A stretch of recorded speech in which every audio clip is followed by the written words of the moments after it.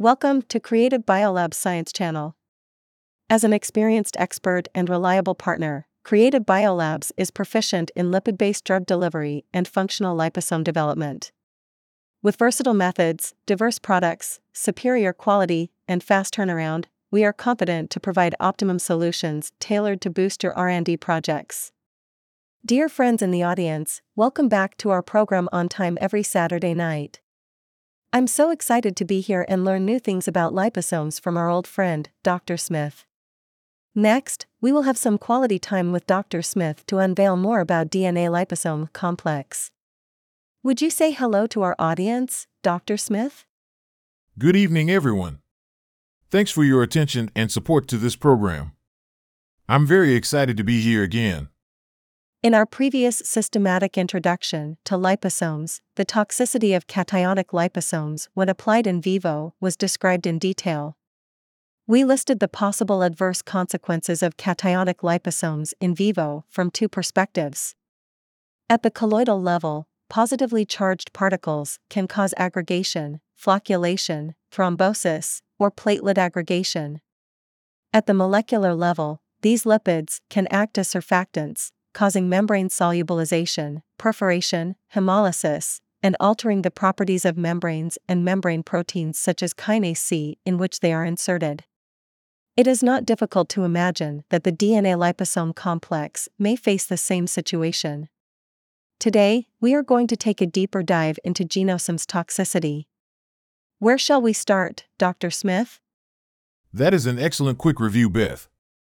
Nucleic acids have a variety of roles in medicine, including gene therapy and RNA therapeutics. However, nucleic acids are negatively charged and hydrophilic, hindering their passive diffusion across the plasma membrane. In addition, nucleic acids can bind to serum proteins, can be phagocytosed by phagocytes, and can be degraded by endogenous nucleases. Thus, nucleic acids require delivery vehicles to protect them from degradation and deliver them into target cells for efficient uptake. Cationic lipid nanoparticles, comprising stable complexes of synthetic cationic lipids and anionic nucleic acids, are the most widely used non-viral delivery systems for nucleic acid drugs. Complexing with positively charged lipids stabilizes nucleic acids and increases their resistance to nuclease degradation. Therefore, we will mainly discuss the toxicity and safety of cationic liposome DNA complexes and applications. Any research on this topic? Are there any interesting results? Some researchers have conducted comparative experiments on the toxicity of empty liposomes and complexes of DNA and liposomes to cells. It was found that the cytotoxicity decreased significantly when the DNA was complexed with liposomes. In other words, the presence of DNA reduces cytotoxicity. This result was validated in a variety of cell lines. The reason does not rule out that the negatively charged DNA counteracts some of the toxic effects of the cations. Are the cell lines used in the in vitro experiments all healthy normal cells? Has the toxicity of DNA liposome complexes to tumor cells also been tested? Yes, Genosome toxicity was also examined in 3 human tumor cell lines. The researchers observed rapid binding of the complexes to all 3 tumor cell lines. Morphologically, severe cellular damage and necrosis and liposomal aggregates on the cell surface were observed. However, contrary to the conclusions drawn in normal cells, when DNA was complexed with liposomes, the toxicity to tumor cells was increased. Further experiments found that when the ratio of DNA to liposome was low, the growth rate of cells was significantly slowed down. But when this ratio was increased, the toxicity of the complex to tumor cells decreased again. Does the cytotoxicity research of the complexes formed by different kinds of liposomes show the same result? Well, not really. Some researchers have used cell proliferation assays to detect the cytotoxicity of different types of lipids. It was found that complexes formed by different lipids actually caused different degrees of cell death after transfection. Additionally, the drug cationic cholesterol derivative liposomes were found to be much less cytotoxic. When comparing the cytotoxicity of the same or similar lipids with DAPMA, it was found that DAPMA was less cytotoxic. FYI, DAPMA is a common cationic lipid that can be used as a non-viral vector for gene therapy. Okay, but the results you mentioned seem to be derived from in vitro cell experiments. Are there any in vivo experiments that can indicate the safety of DNA liposome complexes? Yes, there are in vivo experiments, but right now, only on animal models. The first in vivo studies have concluded that the DNA liposome complex formulation was relatively safe, because no adverse effects on the animals were observed and the animals tolerated the treatment well.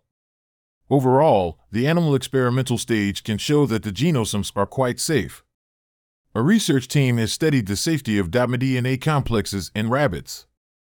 Animals received 4 weekly injections or inhalation of 500 micrograms of plasmid, complexed with 2.5 micrograms of cationic lipid. Does this mean that the complex was safe? Yes. The investigators observed no adverse effects on lung histology, lung compliance, lung resistance, and alveolar arterial oxygen gradient. So, it was concluded that the system is safe. Another research team conducted a similar study of toxicity in mice. They used the route of intratumoral and intravenous injection of the drug complexes. Similarly, they observed no inflammatory response and no major abnormalities. Blood chemistry tests for various enzymes showed no abnormal liver function, nor did the electrocardiogram change significantly. This study supports the use of these complexes in human studies. The same is true for the inhalation of aerosols. Although reversible inflammation has recently been reported, exogenous lipid pneumonitis is another problem with airway administration that remains unresolved. Except for the airway administration you mentioned, is there any other outstanding problems? Such as the optimal dosing concentration? Unfortunately, in general, systematic dose escalation studies are still lacking. Most of the current research shows that, for a specific application, it is safe at low concentrations. Longer-term studies at high doses, as well as autopsy follow-up of blood chemistry, spleen, lung, liver, and other organs should also be performed. Some researchers also mentioned that CAT expression in the lung should be measured. They detected the enzyme CAT in the blood, which may indicate the death of lung cells, as this is an intracellular protein. Therefore, a day study may be too short to see all the consequences. That said, the safety of cationic liposomes and complexes remains to be fully addressed, is it? Exactly. Short-term toxicity may be masked by rapid colloidal neutralization of positively charged genosomes. Only biodegradable cationic lipids can reduce the molecular toxicity of positively charged lipids. We must also be aware that high-dose and high-volume administration cannot be extended to larger animals, especially humans.